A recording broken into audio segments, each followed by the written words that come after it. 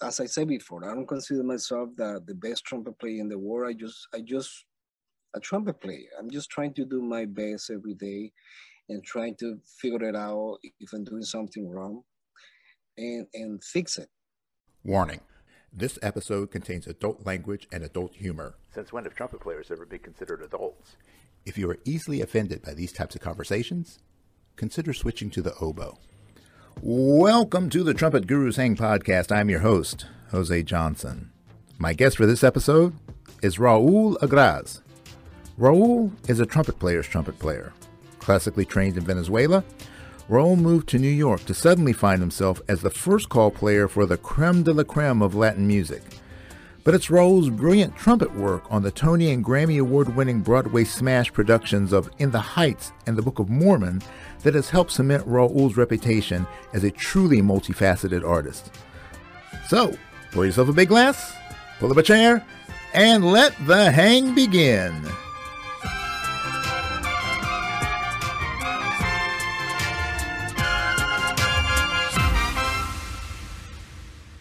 All right, welcome to this episode of the Trumpet Gurus Hang, and I am joined by Mr. Raul Agraz. Raul, I am just so stoked about this, man. You just, I've been digging your stuff for a while now, and it seems like you're even, you're becoming more on my radar every day. So I just really want to thank you for taking time to be with me, man. This is great. No, Jose, thank you so much for having me, man. As I said before, I'm honored to be here, you know. I don't know. I know how many great trumpet players you already had in this channel. So I'm very honored to be here. Thank you. Man, it is my honor. I was actually kind of just looking at your website recently, and I saw a bit that was written on there, and what was said really resonated with me in terms of your playing and kind of your reputation in the community. You were called the trumpet player's trumpet player. Yeah, and I do. I mean, I really feel that because all of the things that as trumpet players we aspire towards, you know, having a beautiful sound, having wonderful technique and command of the instrument, having the high chops, having the jazz chops, having, you know, all of those things. You're that complete package, and you bring to this table this wonderful humility as well. So, let's just kind of dive into what drives you. I mean, what is your passion, and what is it that really makes you continue to push yourself to improve and to be, you know, the kind of player that so many of us aspire to be? Well, thank you so much for your words, man. I didn't know any of that. So what can I say? You know, I grew up in a very poor town in Venezuela. I'm from Venezuela, first of all, and I grew up in a very small town called Villa de Cura. And I started to play the trumpet around 9. So before I started with the recorded, and that's how I learned to read music. And I always wanted to play the trumpet. My father used to play trumpet, but you know, he quit because his teacher was really hard on him, you know. So every time he made a mistake or whatever, you know, he always had a stick, and he always, you know, hit it every time he made a mistake or whatever. So he quit the trumpet. So, but I didn't know that. So when I started playing the trumpet, when I said that I wanted to play the trumpet, say, well, I used to play trumpet, and as soon as I grabbed my trumpet, he actually played a scale for me. So I said, oh, okay, now you understand where I'm coming from. So, what motivated me? To be honest, I love the instrument. I love the trumpet. I love music, and I just try every day to be as better as I can. You know, I've been honored to be and privileged to be next to great musicians, and I don't know. I don't consider myself like a jazz player. I know I can play some jazz. I can consider myself a classical music, even that I spent so many years at the Philharmonic and Symphony in Venezuela. Even this is my piccolo. I've been trying to warm up because I haven't played for for a week. So, but I'm always have my C trumpet, my E flat trumpet next to me, because I'm just trying to be ready, Mm-hmm. and that's basically my motivation. I mean, trying to play my best every time, I get the opportunity to sit in the studio or next to somebody, a real, trying to do my best every time I sit in a rehearsal, in a gig or any situation. Yeah. So that's basically what motivates me, Mm-hmm. And I never think about that I'm the best. I never thought about that. I'm just trying to play well. I like to play, well. I'm trying to be as much, I don't know how to call it, usable Mm-hmm. for Yeah. any situation, any calling situation, any Right. giving situation. So Yeah. Well, it's kind of interesting, with people that are born here in the States, there's certainly a lot of advantages that exist in America. And the education, the accessibility to so many high level players and educators. And yeah. I was having a conversation in a previous episode with someone who studied in Europe and was saying how now it seems like in London, it's like London is like kind of this big scene for trumpet players, and there's so many great players that are coming in, but it's kind of like the result of the American influence, there. But so many. It's real interesting to me that people who are from other countries, particularly either Latin American countries or Eastern European countries, the way that the music is approached, the educational process of the music is approached, there's this really kind of unique, I'm trying to figure out how to say this, there, because of the difference in the rhythmic structures of the ethnic music. So whether it be the Latin music or whether it be, like, my wife's from Romania, so I've been listening to a lot of Romanian music recently, and some of the really intricate rhythmic patterns that seem at first kind of offsetting to the ear, but then you start to really listen to it, it's like, wow, that's really, really unique, and that's really cool, and the technique that's involved in that is really kind of amazing. Do you feel like that expression of, that exposure to those more, I don't want to say outside the box, but those different and unique rhythmic patterns have helped you in terms of your ability to be a more marketable player, and to be able to read better? Because I mean, you're seeing patterns that, in some ways are just much more simplistic than what you're used to, when your ears are used to hearing from your upbringing. Yeah, in my particular situation, when I moved from my town to Caracas, for example, I was probably 17 years old when I did it, and I started playing with everybody, in every type of music, starting from classical, because that was the first thing that I did on my early days. And then I became in a very short time. I became a first call for everything, for jingles, any type of commercial, any movie situation, any in every kind of music. I mean, for example, Venezuela used to be a big town that every European artist, for example, any Spain singer used to go to Venezuela, or any Mexican singer used to go to Venezuela. And they started their tour right there in Venezuela. They put together the orchestra or the band or the combo or whatever situation was. And we started touring from Venezuela to whole Latin America, or sometimes Europe, sometimes, United States.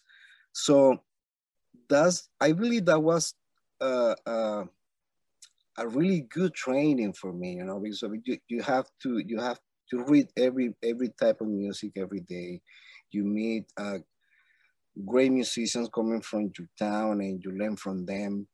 And I really feel like blessed, you know, to have the opportunity to do all that in my country. So when I moved here to the United States, that's what I've been doing. I've been calling to do this in any type of situation, but that's something I basically trained myself to do that, you know, in my country. You know, I never thought about, you know, what I'm gonna do. I'm gonna be a classical trumpet player. I'm gonna be a salsa player. I'm gonna be believe it or not, when I moved to New York, for example, uh, everybody started calling me to do salsa music, you know, Latin music.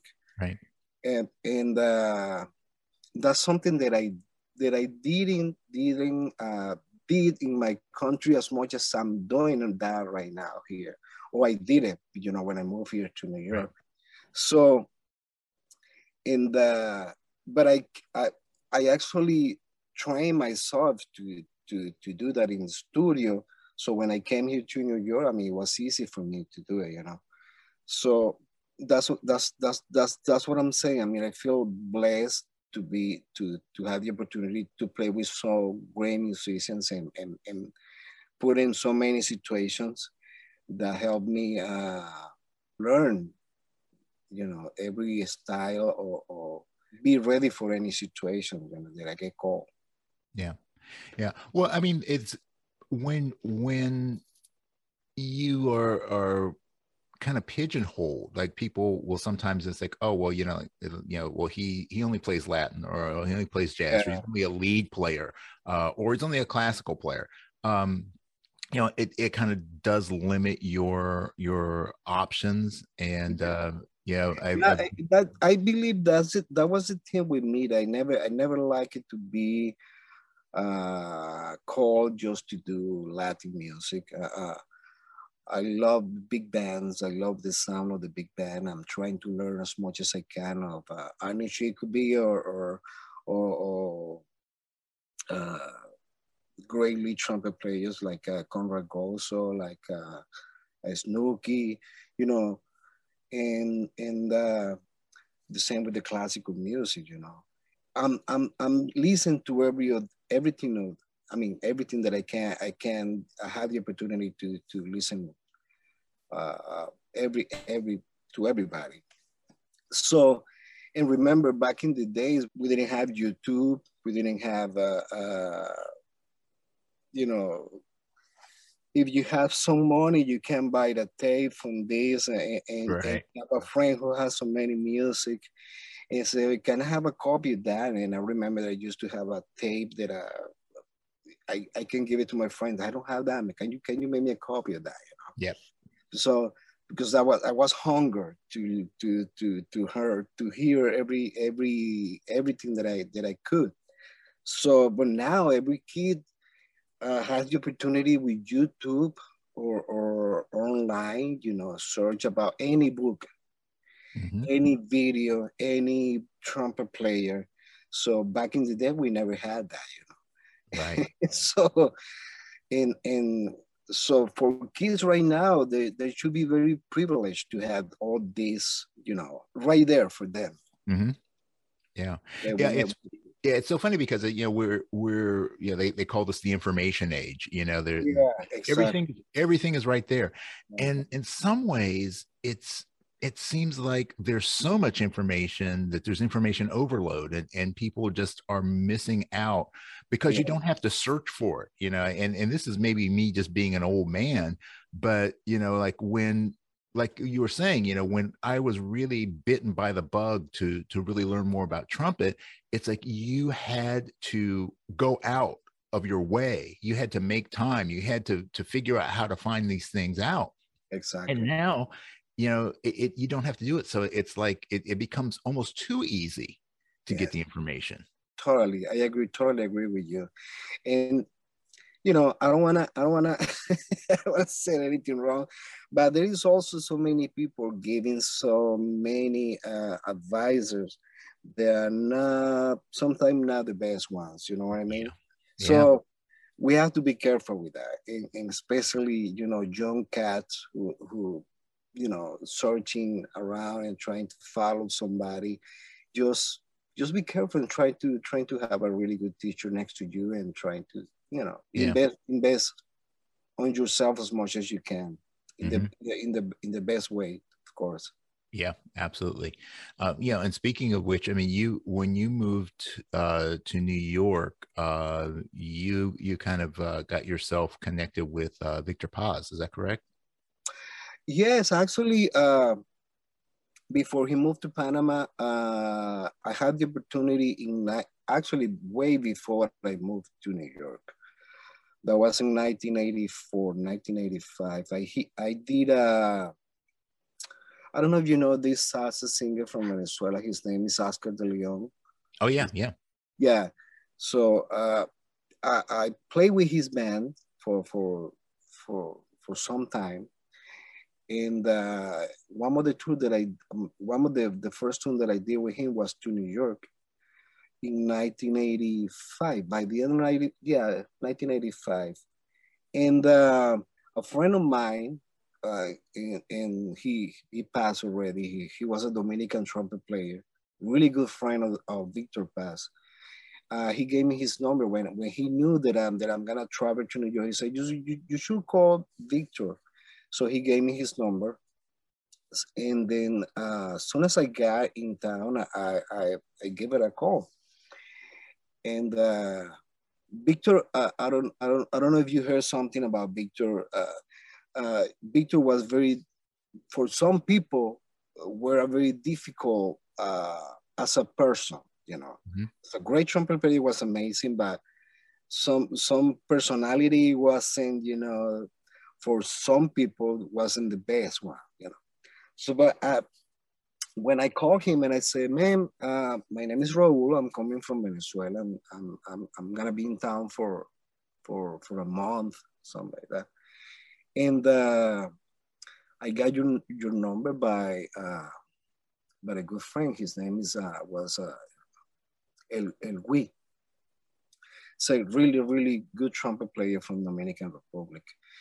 And he said, where you staying? I'm staying in this hotel in the city. So he gave me his address. This is my address, but I need you to be here tomorrow at 8 a.m. in the morning. So you need to knock the clave on my own. That's how I know that it's you who actually knocking my door. So and I didn't know how to get the train. I didn't know how to get into a bus.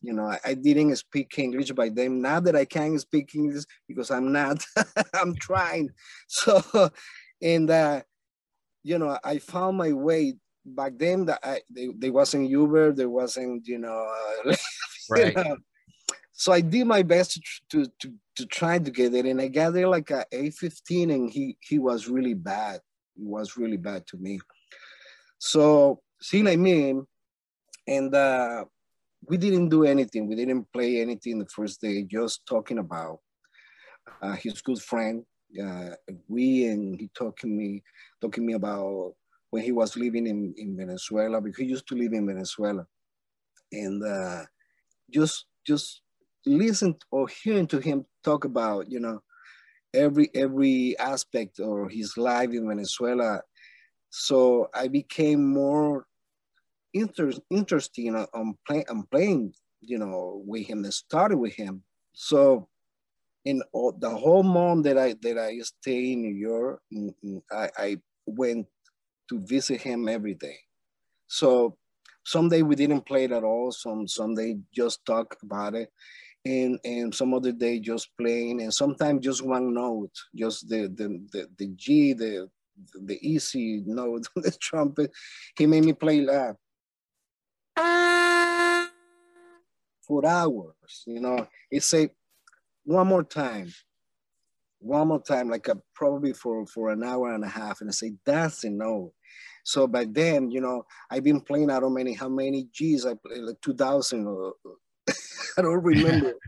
And he said, that's, you know, said, and I, you know, I wasn't paying attention. And he said, oh my God, I don't know what I did, you know, I wasn't thinking about it. I was just trying to play the note that he told me, but when he said that's the note, I wasn't thinking about it. And that's something that captured me, you know, because I know he's looking for something, but show me at the same time that you have to pay attention to everything you do, you know.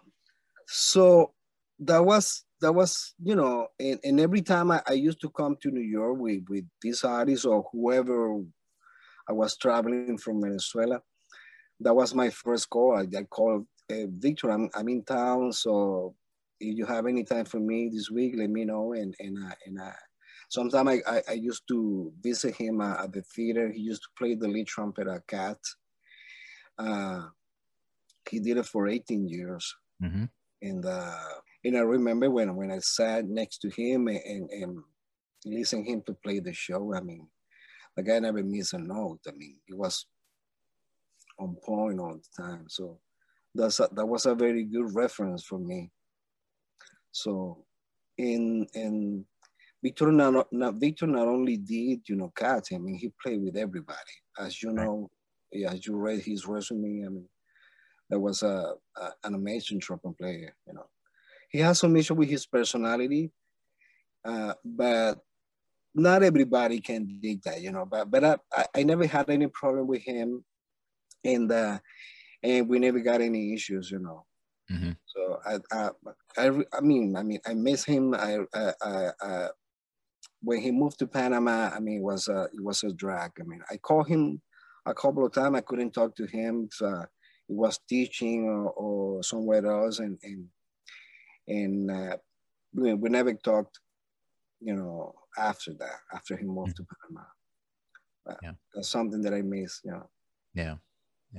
Well, it sounds like that was a really good introduction, not just to the New York scene, but you know, just the lessons of, you know, someone who's been there on that, especially for Broadway, you know, that had that level of longevity in something, you know, and you can't do that without having the talent to back it up.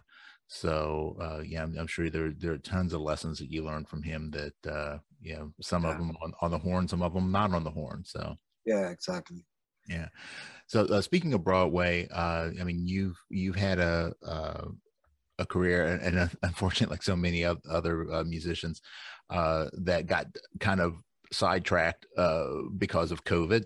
But now that things are starting to open back up again, I'm sure you're happy to be back in the pit. Yeah, definitely. I just received an email from the producers of the show, the particular show that I'm doing right now, that I've been doing for the past 10 years. I've been doing the Book of Mormon. And so apparently the show is gonna start again in November 5th. That's what I heard from the producer. They actually starting rehearsals today, the actors. So they have new actors in I don't know if they replace them or they just some people who didn't want to come back to the show, because the Book of Mormon was very I don't know how to put this, like it's satirical, you know, musical comedy. So they have some issue with some actors for the whole Black Matter, the whole political situation, and you know. And remember, this is South Park. This is the same guy who brought South Park, and you gotta find that, you know, on every episode of South Park. But those guys been, you know, forever, you know. So people really dig that. So the reason why they starting rehearsal and why we're starting late Broadway is because they need to make a restructuration of the whole show. without, of course, changing, the whole point, Right. this particular show. So the music's gonna stay the same, but the whole jokes and all that, they changing everything, Mhm. so, and something that doesn't make sense to me, because I mean they've been doing that show, or we've been doing that show for 10 years, Yeah.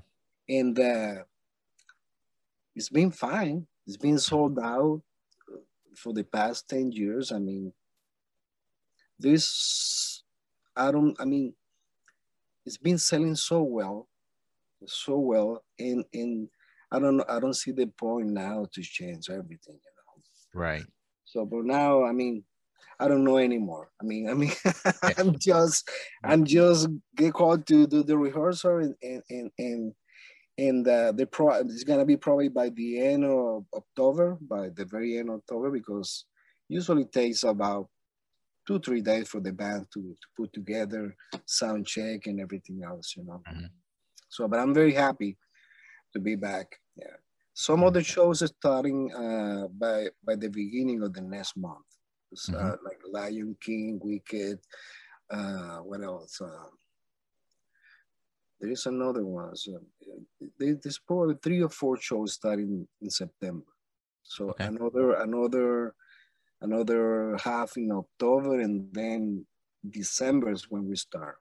I don't know who else is starting that. Yeah, Well, but I'm that's, very happy to be back. yeah, Definitely, very that's very happy great. to be back. That's great. Yeah. I'm only about well, it depends on if I'm driving and there's traffic, which is there's always traffic going into New York. It's maybe at 3.5 hours. I can take the train and be there in an hour and a half. Yeah, So I'm thinking, hey, this is something, my wife and I can ride up to New York and maybe come up and catch a show. So I'm gonna have to make sure that we put the Book of Mormon on the list. please, please do, and let me know. Let me know you're gonna be here. I will do that.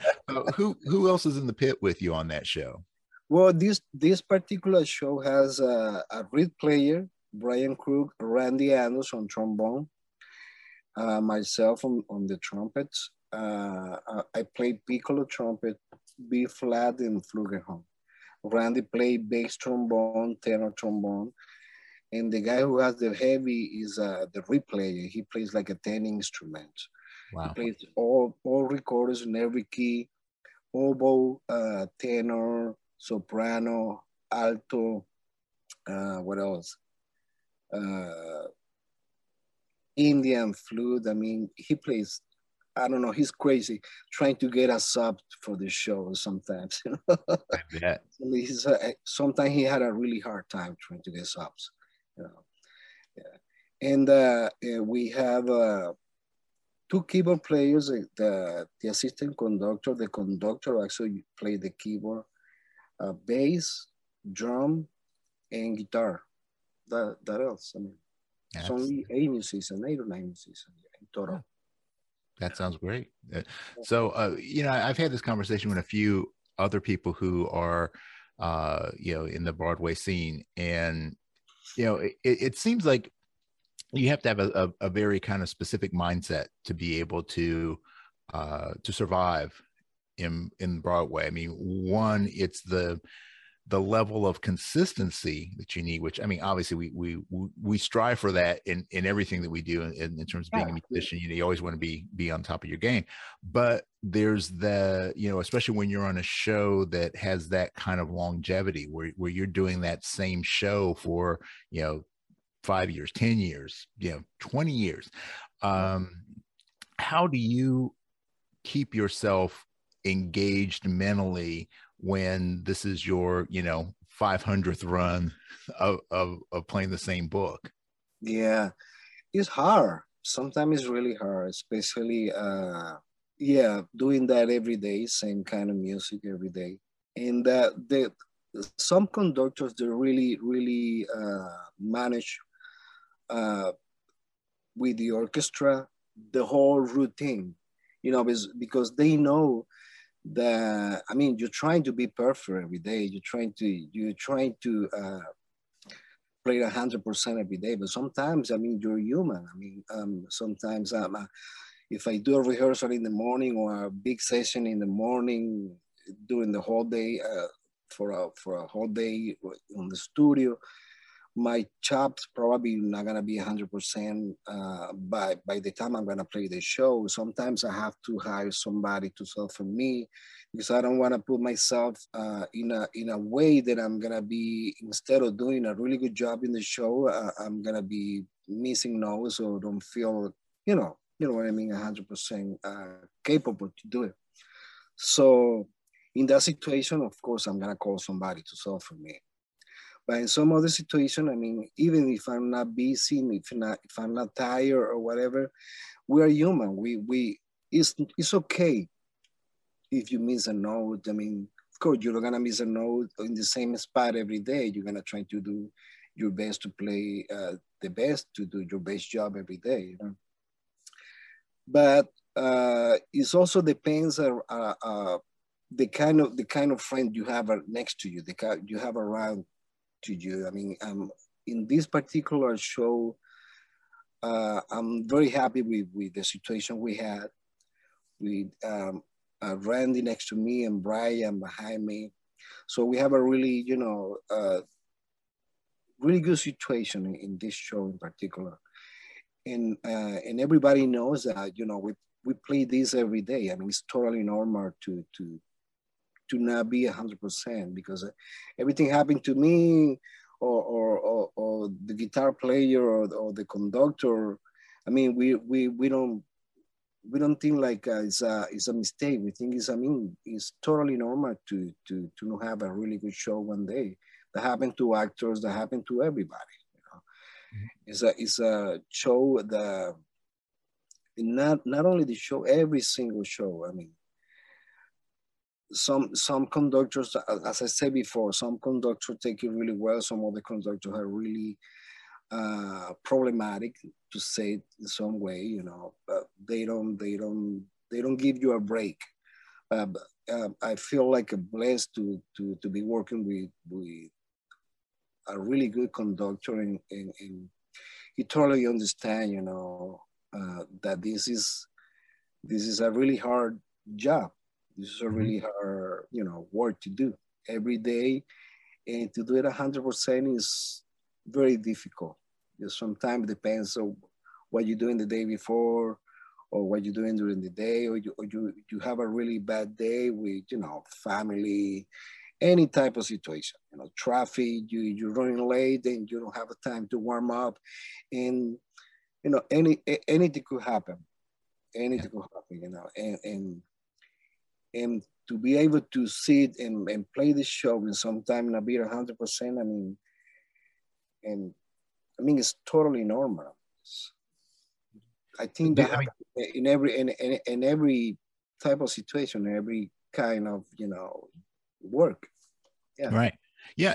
Everybody's got to do that. And I think that what's always fascinating to me, and this is one of the things that I strive to do with this podcast, is to help people to talk to people that are, the professionals, the people that are doing this at a high level. And, I've studied not just trumpet players, but I've studied, other people that are successful at things they do, whether it be athletics or business or anything like that.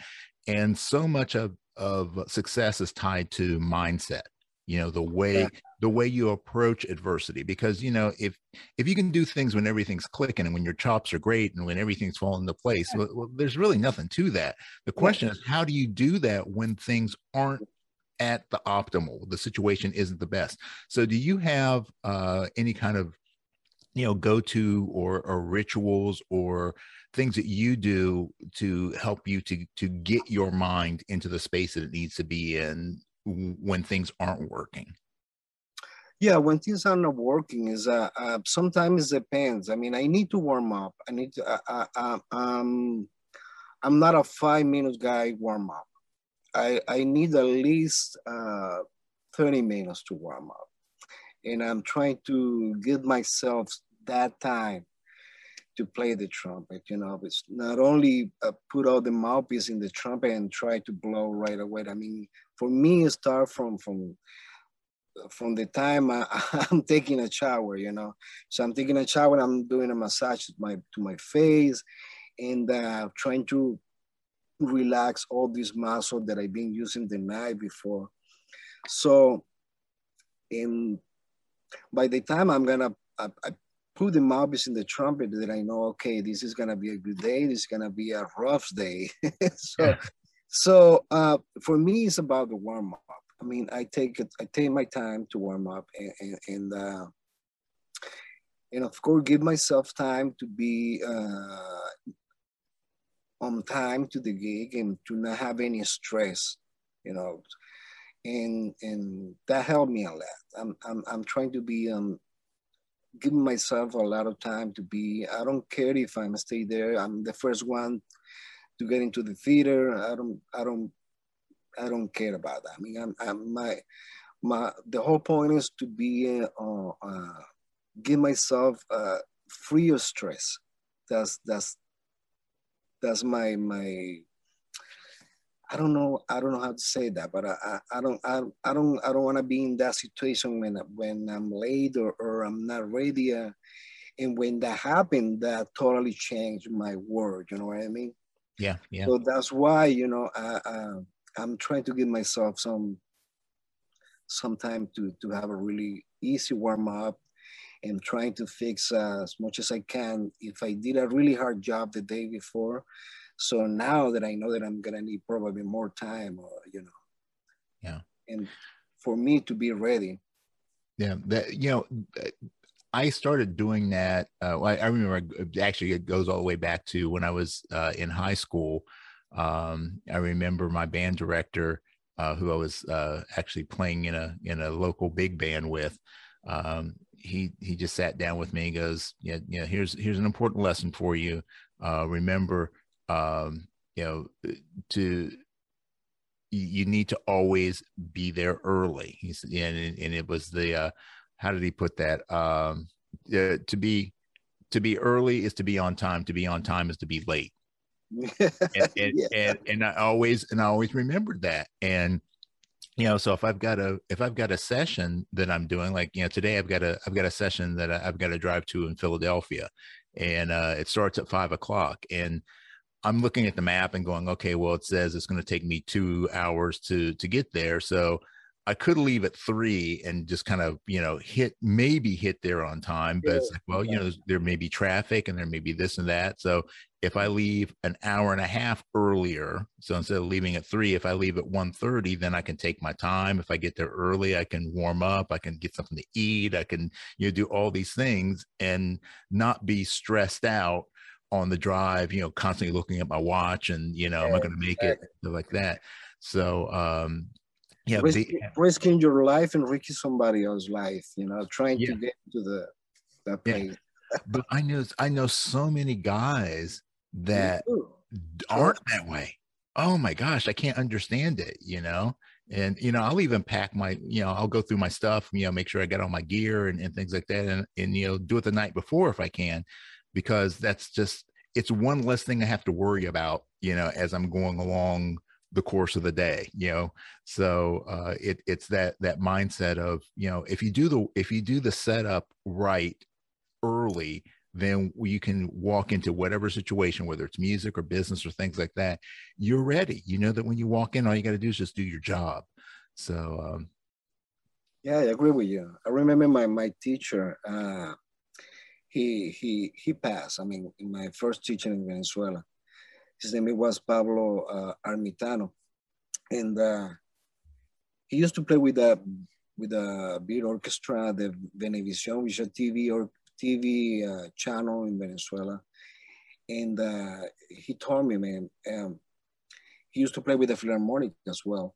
And he told me, you should be there, you know, if you get a call to do 10 a.m. in the morning. So in Venezuela, for example, we used to, I don't know now because I haven't been there for the past more than 20 years. But when I was there, the call was always at 9 a.m. in the morning, the starting time. So you have to be there probably by 8:30. So in my case, I always I used to be there like a quarter to 8, just on time, especially in the morning, you know. And it's not, it's, I mean, the warm up is not the same. I mean, and back in the day, it was easy for me because I was younger, and the recovery was very easy. Right. But now that we're getting old, the recovery is not the same. I mean, and you can't, I mean, you probably know that, and every other guy from our same age, I can tell you the same. I mean, the recovery time is gonna take more time in in our cases, you know. Yeah. But when we were young, I remember I used to play all night, and sometimes I had to wake up like at 6:30, and be ready to play at 9 a.m. in the morning. So I mean, and I was fine. I mean, I feel okay, but now if I knew that I'm gonna be doing something at 9 a.m. in the morning, man, I'm gonna go to sleep as early as I can. I'm gonna try to get up as early as I can and do a really good warm up to be ready to play at that time. I mean, everything changed, you know. Yeah. People who say that they don't do that, or they lying to you. They totally lying to you. Yeah. Well, yeah, because there's trumpet is definitely got all these different aspects to it. I mean, you have the mental aspect, and you have the physical aspect. Yeah. And when as you're saying, we get older, our bodies change. Just even thinking about like the collagen levels in your body, the elasticity in your tissue, you start to lose collagen, your skin isn't as elastic, and it doesn't snap back like it used to. Exactly. So you got to take that into account. And so I think sometimes that whether it's just the way we approach warm-ups, the way we approach our mental preparation, any of those things, the way we approach our gear, I think that as we get older, it's important to be able to look at things and say, do I need to change something? Because, my body's changed, the demands have changed. So, if I keep doing things the way I did when I was 18 or 21 or 25, that's not going to work. You have to be able to adjust stuff. Definitely. I agree with you 100%. So that's what I'm saying before. So that's actually my main recommendation for every young trumpet player who comes to me and asks me what should I play for warm up? What should I do if something like that happens? So, well, this is what you need to do, and that's when I apply every trick that I can to teach them. Well, you need to do this. You need to figure out how to do this, and be, just trying to teach them to not try to make the same mistake that in some cases you did in the past, trying to fix that. And it's up to them if they want to do it or not. Yeah. Which is, you're trying to give your best, you're trying to give your best recommendation, your best advice. But some people, some students, they don't take it well, or they just don't pay attention because probably they young, they immature, or they probably think that you don't know anything that you what you're saying. You know what I mean? Yeah. So what I'm trying to, I try every day. If somebody asks me, well, this is what I'm doing. I don't, as I said before, I don't consider myself the best trumpet player in the world. I just a trumpet player. I'm just trying to do my best every day and trying to figure it out if I'm doing something wrong and fix it. Mm-hmm. That's my main goal. If I'm doing something that I don't feel comfortable, okay, this is something that I might need to change. And when that happens, that's my focus goes 100% to that, trying to fix if I'm doing something wrong. Mm-hmm. Yeah. So like with that in mind, I mean, what's kind of been, if you had to point back to something like what's been like the biggest change that you've found that you've had to make, as you've gotten, a little bit older, and, the demands of the jobs that you have? When you need mealtime inspiration, it's worth shopping Kroger, where you'll find over 30,000 mouth-watering choices that excite your inner foodie. And no matter what tasty choice you make, you'll enjoy our everyday low prices, plus extra ways to save, like digital coupons worth over $600 each week. You can also save up to $1 off per gallon at the pump with fuel points. More savings and more inspiring flavors make shopping Kroger worth it every time. Kroger, fresh for everyone. Fuel restrictions apply.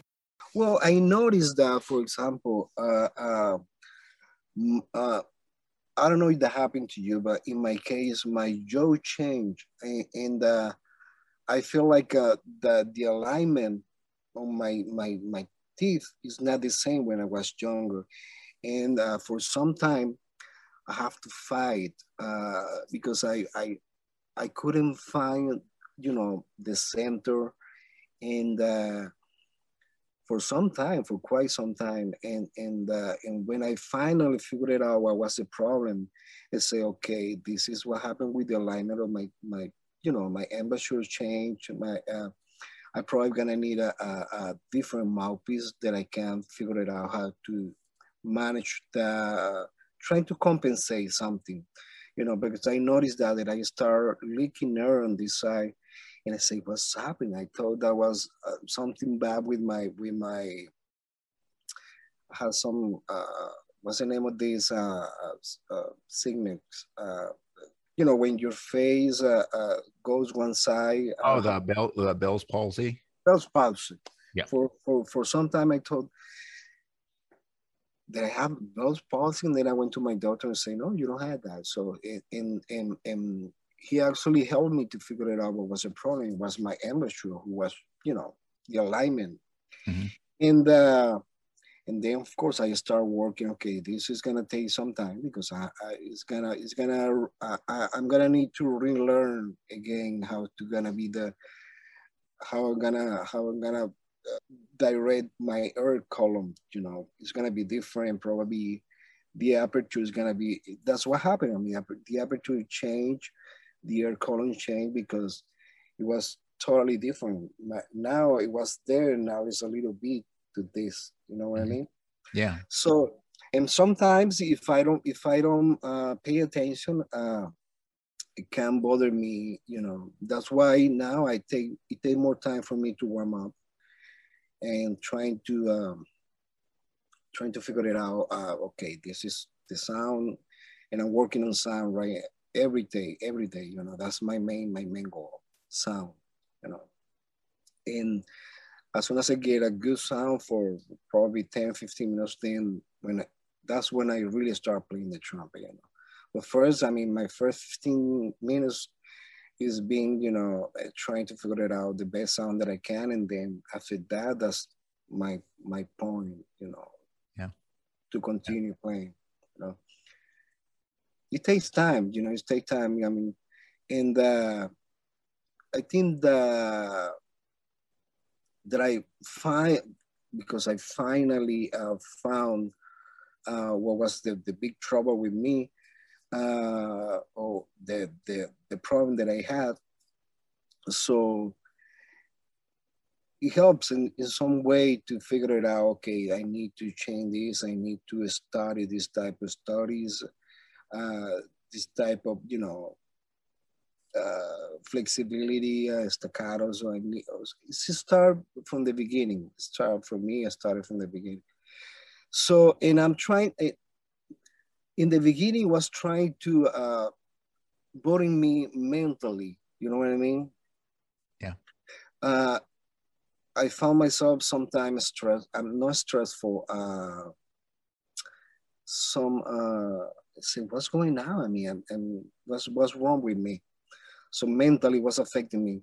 Well, I'm trying to not let that affect me anymore. I'm trying to just, okay, this is one day at a time. I'm trying to now figure it out.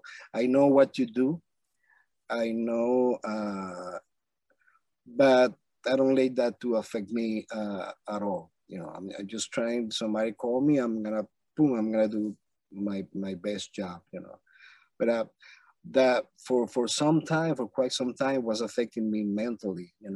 Mm-hmm. And when I finally figured out what was the problem, okay, now I know the problem. Now I can fix it. So right, yeah. Yeah. Because it's really bad when you let that affecting you mentally, and they can totally, drag you out, totally destroy you. You don't feel ready, you don't feel the confidence that you used to have. So that's something that can mentally affect you, and destroy, Yeah, I think I your can't remember if it's in baseball or golf. Maybe it's in both. Something called the yips, which is like when you kind of get you get your head gets kind of messed up. You have a bad game, and it's like yeah. you get in your own way. You start second guessing yourself, and that creates this continual slump. And you kind of have to figure out at some point, well, what's going on, and yeah. I think that one of the things that you said, and a couple of other people have mentioned this recently to me, is it's the importance of learning how to be a problem solver. Yeah. Bobby Shu always says, that you are your best teacher, and I agree with that 100%. And I think that the people that have the most longevity in their careers, in whatever career they're choosing, are the people that learn how to solve problems. That you learn, you identify what's going on, and then you figure out how to fix it. So I think that's a crucial skill, and one that we could all benefit from in different areas of our life. So it sounds like that's what you went through, is that problem solving. Yeah, exactly. Yeah, it's the worst feeling when you don't know what's wrong. It's like exactly. It's even like with your health. It's like if you're not feeling well, you can't. You're always trying to, oh, what, my God, what do I have? Once you know what you have, then even if it's something like I personally, I've gone through dealing with cancer. It was like, okay, now that I know what I have, now I know what I have to do. I can make decisions on what things I need to do. Do I need to have this surgery? Do I need to change these things about my life? Blah, blah, blah, blah. Now that I know, I can make a decision and I can move forward. So I don't have to second guess any of those things. So, I think that's great advice for trumpet players of, like, it sounds like, you've got a very kind of clear idea of where you want to go in trying to resolve your problems, that you've got some sets. So that's great stuff. Yeah. I do want to ask you about you're saying you played the Book of Mormon, or playing the Book of Mormon, hopefully back again now soon. But you also were you've been involved in a couple of other great projects that had a longevity on both Broadway and now in releasing them in the theatrical release. Your work on In the Heights, that had some great music, and then I also was just watching the Vivo the other day. Vivo, yeah. And so you've had a chance to work with Lin-Manuel Miranda a couple times. I find his music and his approach to the musical genre to be absolutely fascinating. That guy is a genius. That guy is and I started working with him in 2006 when we opened the Off Broadway for In the Heights. And since then, out of now, that guy is still the same. I mean, the whole fame hasn't changed that guy at all. He's still the same person, which is great. Mm-hmm. So the guy is a genius. I mean, he definitely knows how to capture, the audience, and everything that he's trying to do is trying to, I don't know how to explain. I mean, he's been, I mean, well, the only thing that I can say is that it's been an honor to be his friend, because I mean when every time we have the opportunity to play together, I mean the guy is being, you know, that's what I say. The guy hasn't changed at all. I mean, still the same person, and that says it all. I mean, I believe when person has that positive state of mind, so they deserve everything. You know what I mean? Everything that happened to him is he deserves that. Yeah. So, you know, and because it's a very positive guy. I mean, and because of him, I got to meet Alex Lackamore, which is the conductor, who was the conductor at In the Heights, and he was the guy who produced the music for In the Heights as well for the movie. And the same guy who actually did the orchestration and the production for this movie Vivo.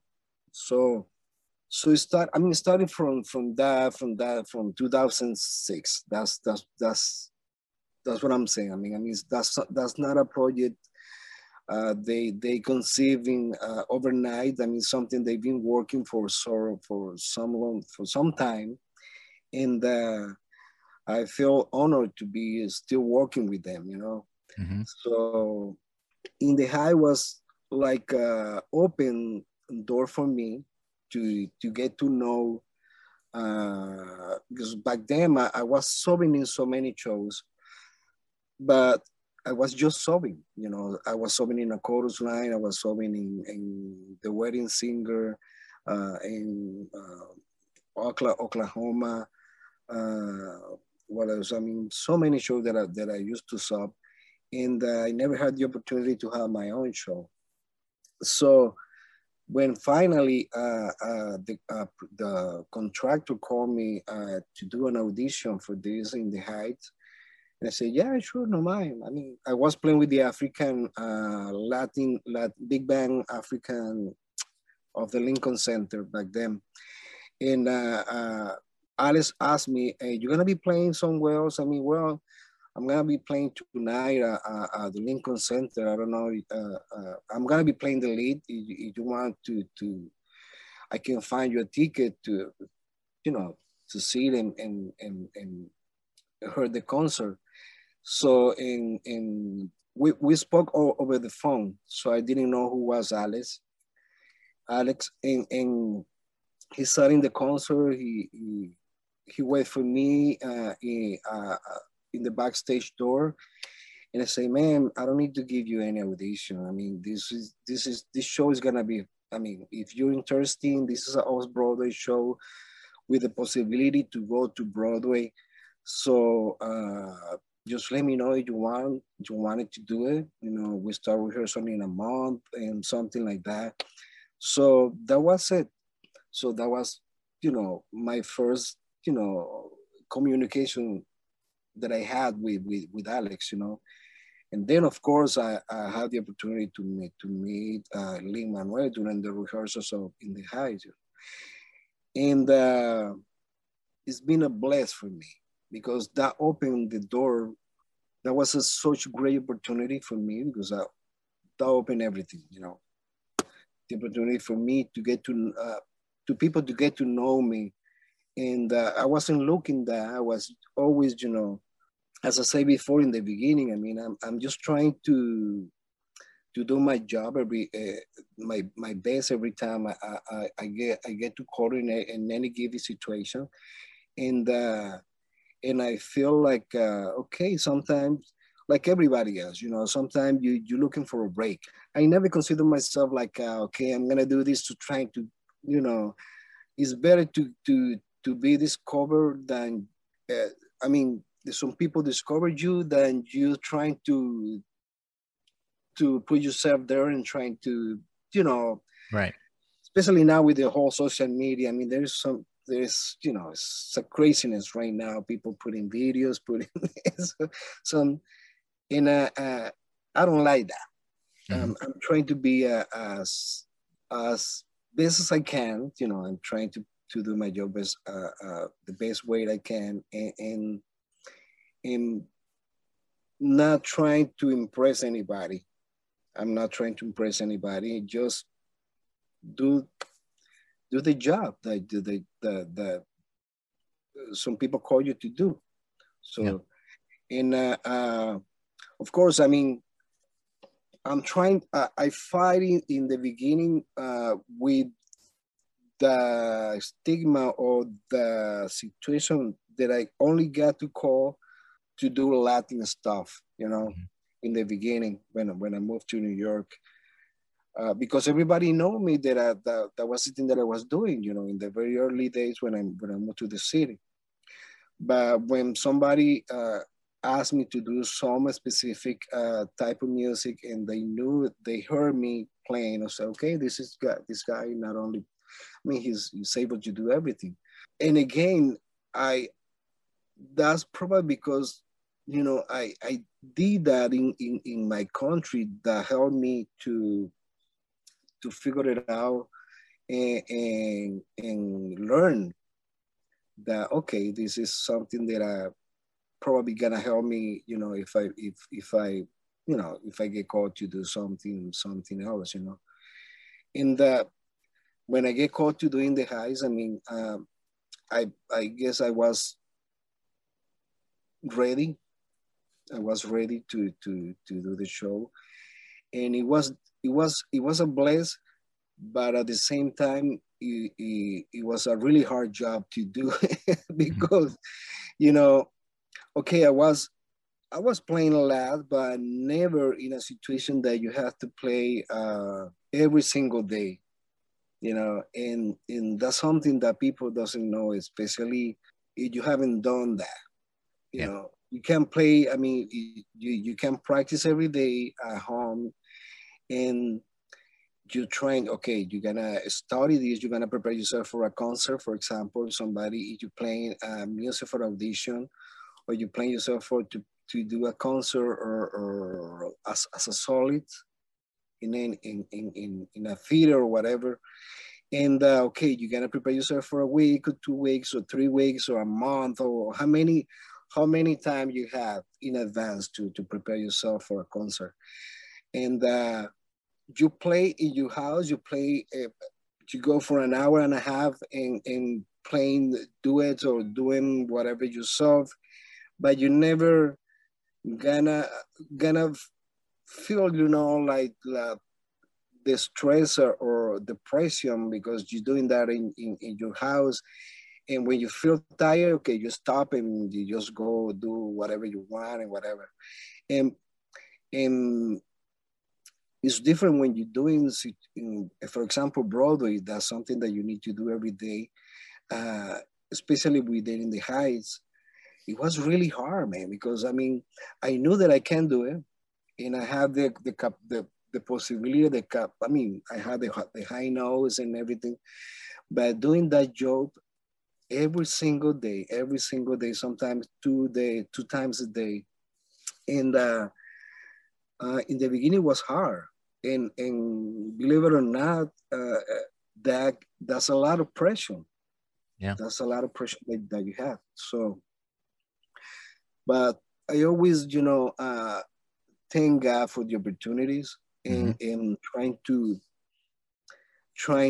if somebody gave me an opportunity, I'm gonna try to approach it in the best way possible, and enjoy, you know, and trying to do my best.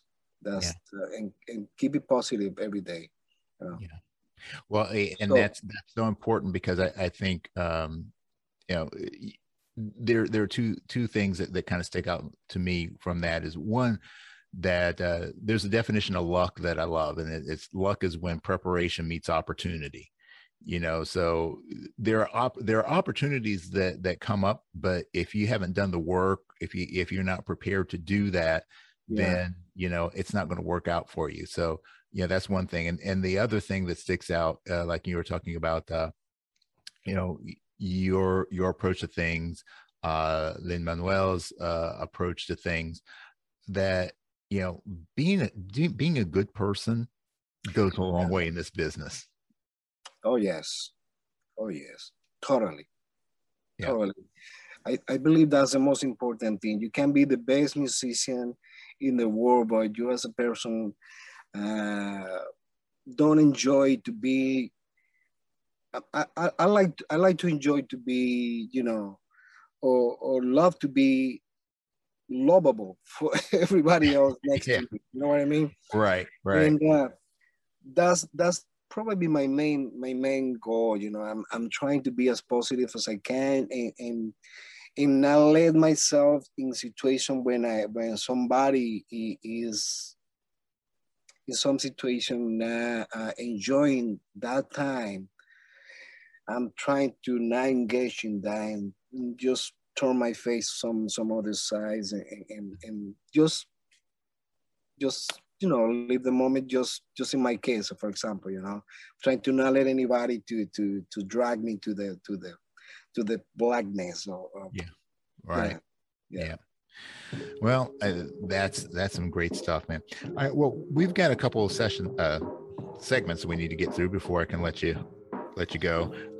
And actually, the first one is brought to us by my good friend Michael Barkley from Barkley Microphones, and this is a segment called Sound Off.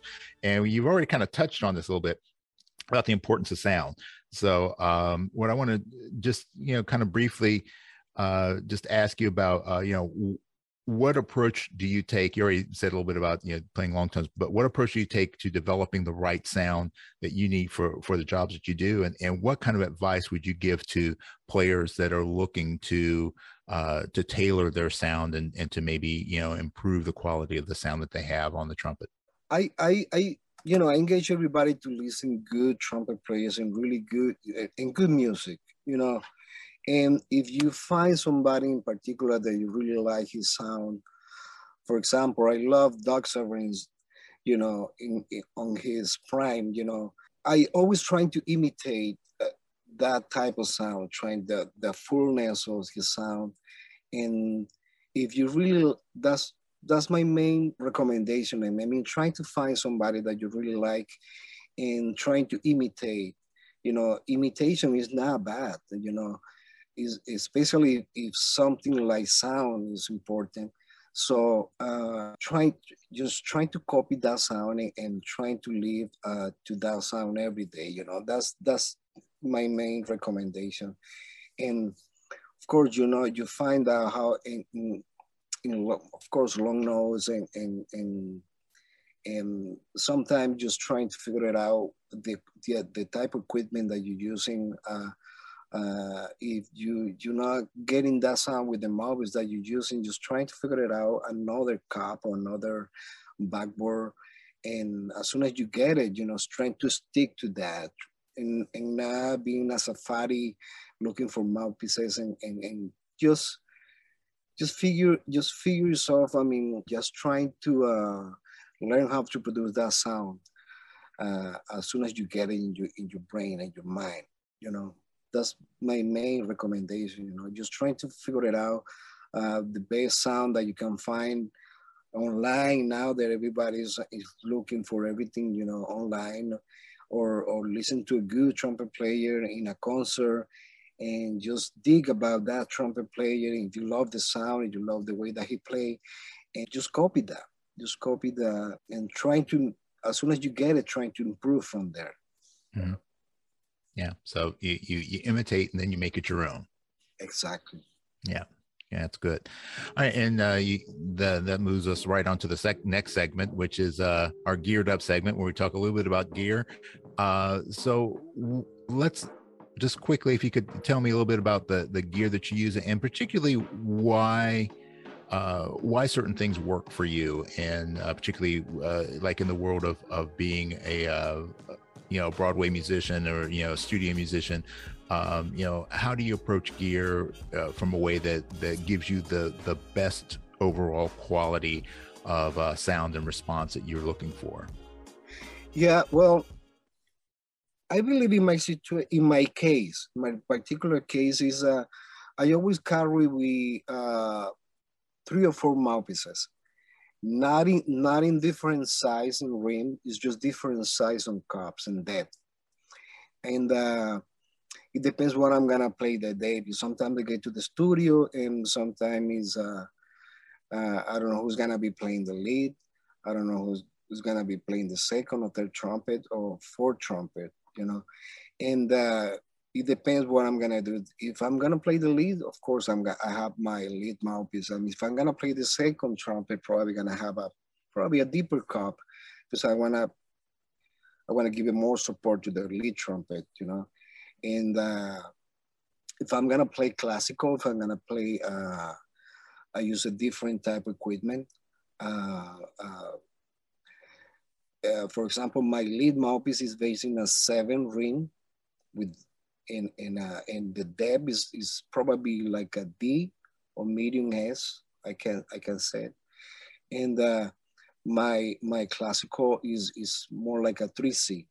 I used to play with a 1 and a C, but I did it for a long time. And as soon as I made the change to the 7 ring, it's not difficult. It's taking more time for me to get adjusted to that mouthpiece. Again, if I want to play, I mean, remember that I'm not doing classical or like 100% every day.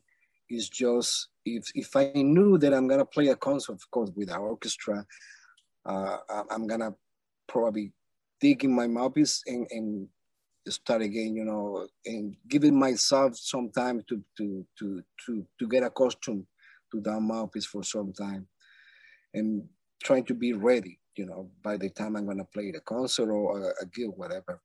But for our, you know, if I'm gonna play just in a session, I have a 3C or 3D, depend what I'm gonna do. You know, mentally I know what to switch, what to change to produce the sound that I want.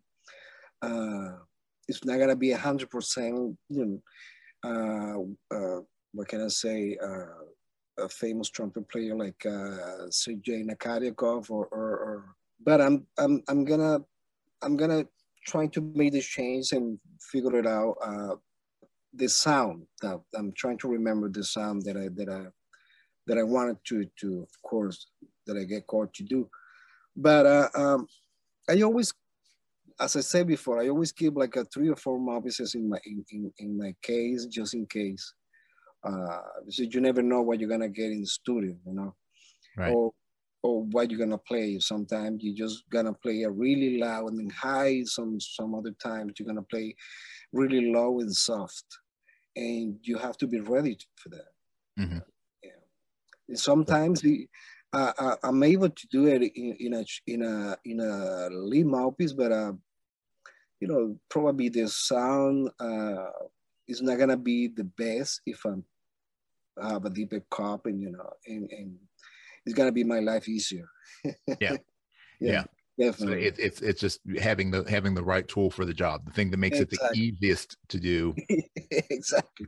Yeah. And it's like, I know guys that you know only will use, you know, they'll use one mouthpiece and one horn for everything, and okay, but you know, sure, you can you know wail out those high G's on that 1.5 C, but wouldn't it be a little bit easier if you did it on something else, you know?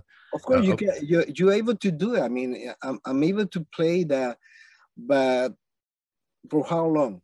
And how it's gonna be after that? You know, I always think about the day after. That's my main concern. I'm just trying to make my life easier for that day, and even easier for the day after. You know what I mean? Yeah. So, that is a sign of wisdom, and the wisdom comes from age, you know. Yeah, exactly. All right. Well, we have one final segment to get through, and this is our Robinson's Remedies Rapid Fire Round. It's a series of questions sponsored by our friends Robinson's Remedies for rapid relief of your sore chops. So, series of questions. Excuse me. I have a little bit of getting a little choked up just talking about mouthpieces. So this is a series of questions all over the place, and I will just want to get your fastest answers to these questions. And let's start with the first one. Who's the biggest influence on your life that is not a trumpet player?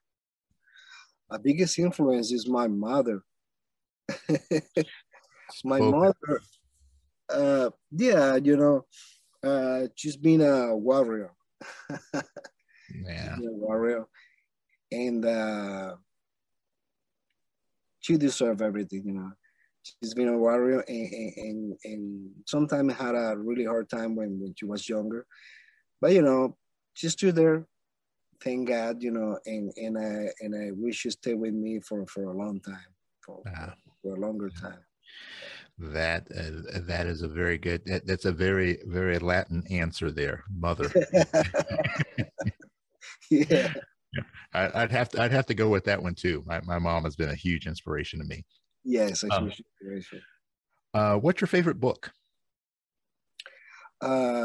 Music or Any book, any type of book. Well, my favorite one is The Urban, of course. If we're talking about trumpet, and there is a book in Spanish. I don't know. I don't know the translation. It's gonna be, and it's called "¿Quién se robó mi queso?" Who stole my cheese?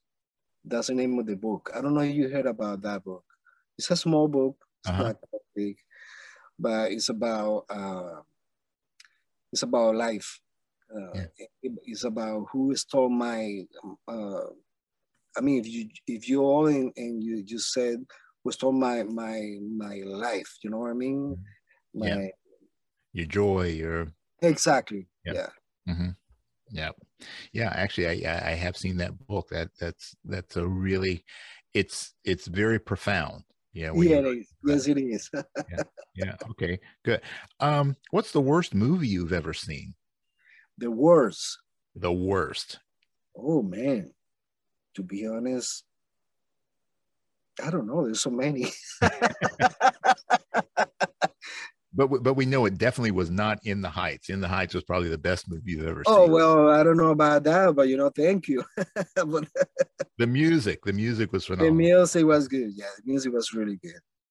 It's so bad, but we don't have credits, you know. And some people is being asking about who recorded the trumpet. So, I mean, they solve everything if they put the credits, you know, like they do with the albums, the CDs, you know. Yeah. All right. If you weren't a trumpet player, what would you want to be? Oh man, probably a lawyer. I like you know justice. Mm-hmm. I love justice. I love, you know, I give justice when somebody deserves justice, you know. Yeah. And I don't like discrimination. Mm-hmm. I don't like probably a lawyer, like you said. Yeah. All right, cool. All right, what's your favorite drink? I'm a Scotch drinker. Yeah, single malt. Single malt. Yeah. Okay, and what's your favorite single malt? Well, I like Singleton. You know Singleton. Okay. Mm-hmm. It's very smooth Scotch. I love it. That's neat or on the rocks? Sometimes neat, sometimes on the rock, but most of the time neat. Okay. Yeah, you sound like me, so that's good. And if it's on the rock, it's only probably small, you know. Yeah. It's a small rock piece. Yeah, exactly. Just to cut, you know, the bitterness of the. Yeah. Exactly. Just tiny bit. You know? Just a bit. Yeah. You don't want to water it down. I've been digging lately bourbon, and there is this bourbon called Jefferson. I don't know if you heard about it. I've had plenty of Jeffersons. I love it. It's so smooth. Mm-hmm. You don't need to put any ice on that. Oh no! But it's perfect the way it is. That's one of my favorites. Yeah, and I'm a cigar smoker, and that's now is being my favorite. You know, every time I enjoy a cigar, that's my main bourbon. Mm-hmm. So I don't need to put any ice. I mean, I just it could be really hot outside, and I don't need to put any ice on on the glass, you know. Well, I was just enjoying a Macanudo with a glass of, it was a scotch the other night, sitting on my Nice. porch. Yeah, there you go. There you go. All right. You could have a dinner party. And at this dinner party, you could invite any three people in the world, any three living people could come to your dinner party. Who would you want to have there? Oh, man. You know, I love to meet Wayne. I don't know him personally. We spoke, Wayne Bergeron. Yeah. We spoke over the phone a couple of times, and text message or emails, but I don't know him personally.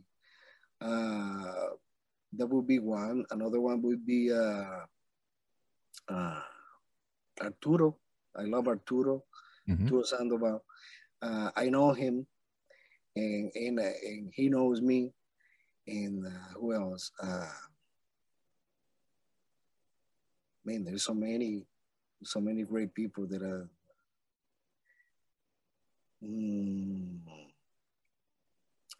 You know, Shan Jong. I love Shan Jong. Yeah. I really enjoy every time we play together. So it's a funny cat. So it's an amazing, it's a monster trumpet player, you know. Yeah. And that will be all those three guys, you know. Yeah. Okay. I can learn a lot from all those three guys. I don't know if they're gonna learn anything from me. I don't think so, but I'm gonna learn from them. well. If you do get a chance to go out to dinner with Wayne, make sure that he picks up the check. Yeah. So. Yeah. Well, yeah, definitely. Definitely, most definitely. Wayne's a great guy. I've had many a meal and drink with him. So yeah, he's a lot of fun. Yeah. All right. Same thing. You have a dinner. You're having this dinner party. You've got three additional chairs at that table. You can invite any three people from history. Any three people that are no longer with us. Who would you want to have? Oh, one of them is Snooki. Oh yeah. Louis Armstrong. And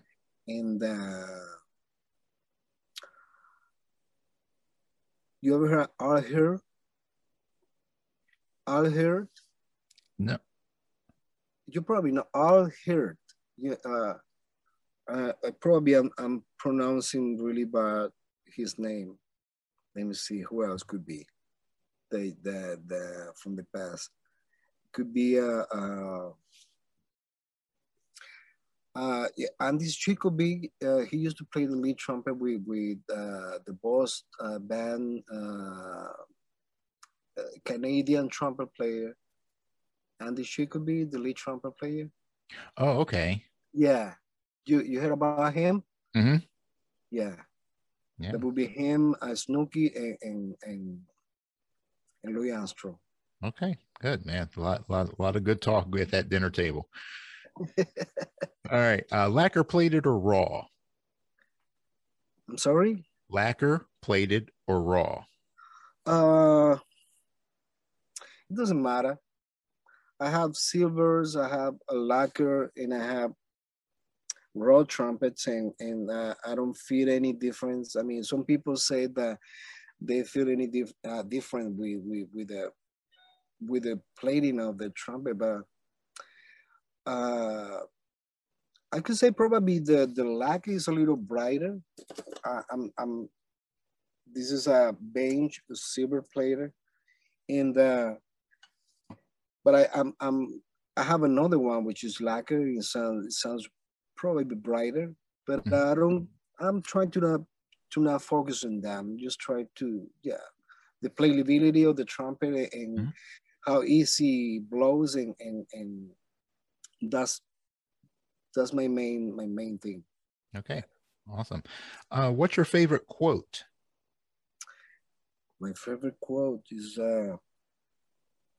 wow. I heard something from DC long time. I read something from DC is that sometimes you win, sometimes the trumpet wins.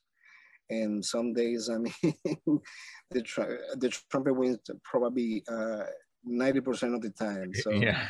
yeah, I don't remember well the quote, but it's so true.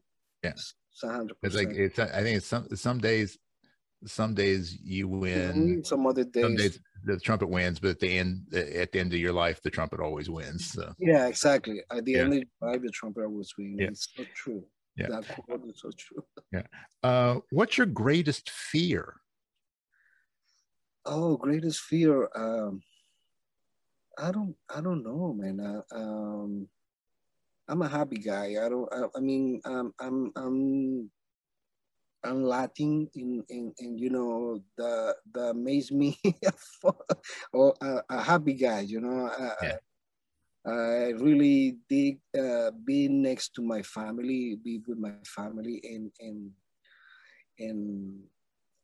you know, I'm now that I'm a grandfather. You know, uh, uh, my probably my I'm just trying to live as more as longer, you know. Now yeah, that I have this young baby with me almost every day because I see her every day, and I'm just trying to, you know, want to be able to see her grow up. You know what I mean?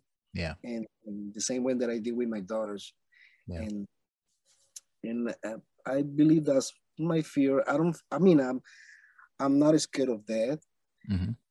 You know, lately, uh, it's like something that I start thinking about it. So because I wanna see her growing up. You know what I mean? Hmm. Enjoy life. You know, the Yeah, same way my daughters did. You yeah. Well, that's understandable. All right, you could be granted one superpower. What would it be? know? I am. I'm a dad. You're a dad. Okay, you're a granddad now. That's a even better Yeah, superpower. exactly. That's my superpower. That's your superpower. All right. What aspect of trumpet playing do you think is the most overrated? High notes. Okay. Yeah, definitely. And what aspect do you think is the most underrated? On the radio, probably sound. Yeah. Okay. All right. You're granted the ability to go back in time and give your younger self one piece of advice about music. What would it be? Oh, about music is just always trying to prepare yourself, trying to learn as much as you can. You know, uh, not everyone knows about music, everything, because we learn something every day. Hmm. Something. Uh, Sometimes you sit in the piano and you play this a chord and you say, "Man, I never heard this chord before," and then you figure it out what it is, and something that you just learn.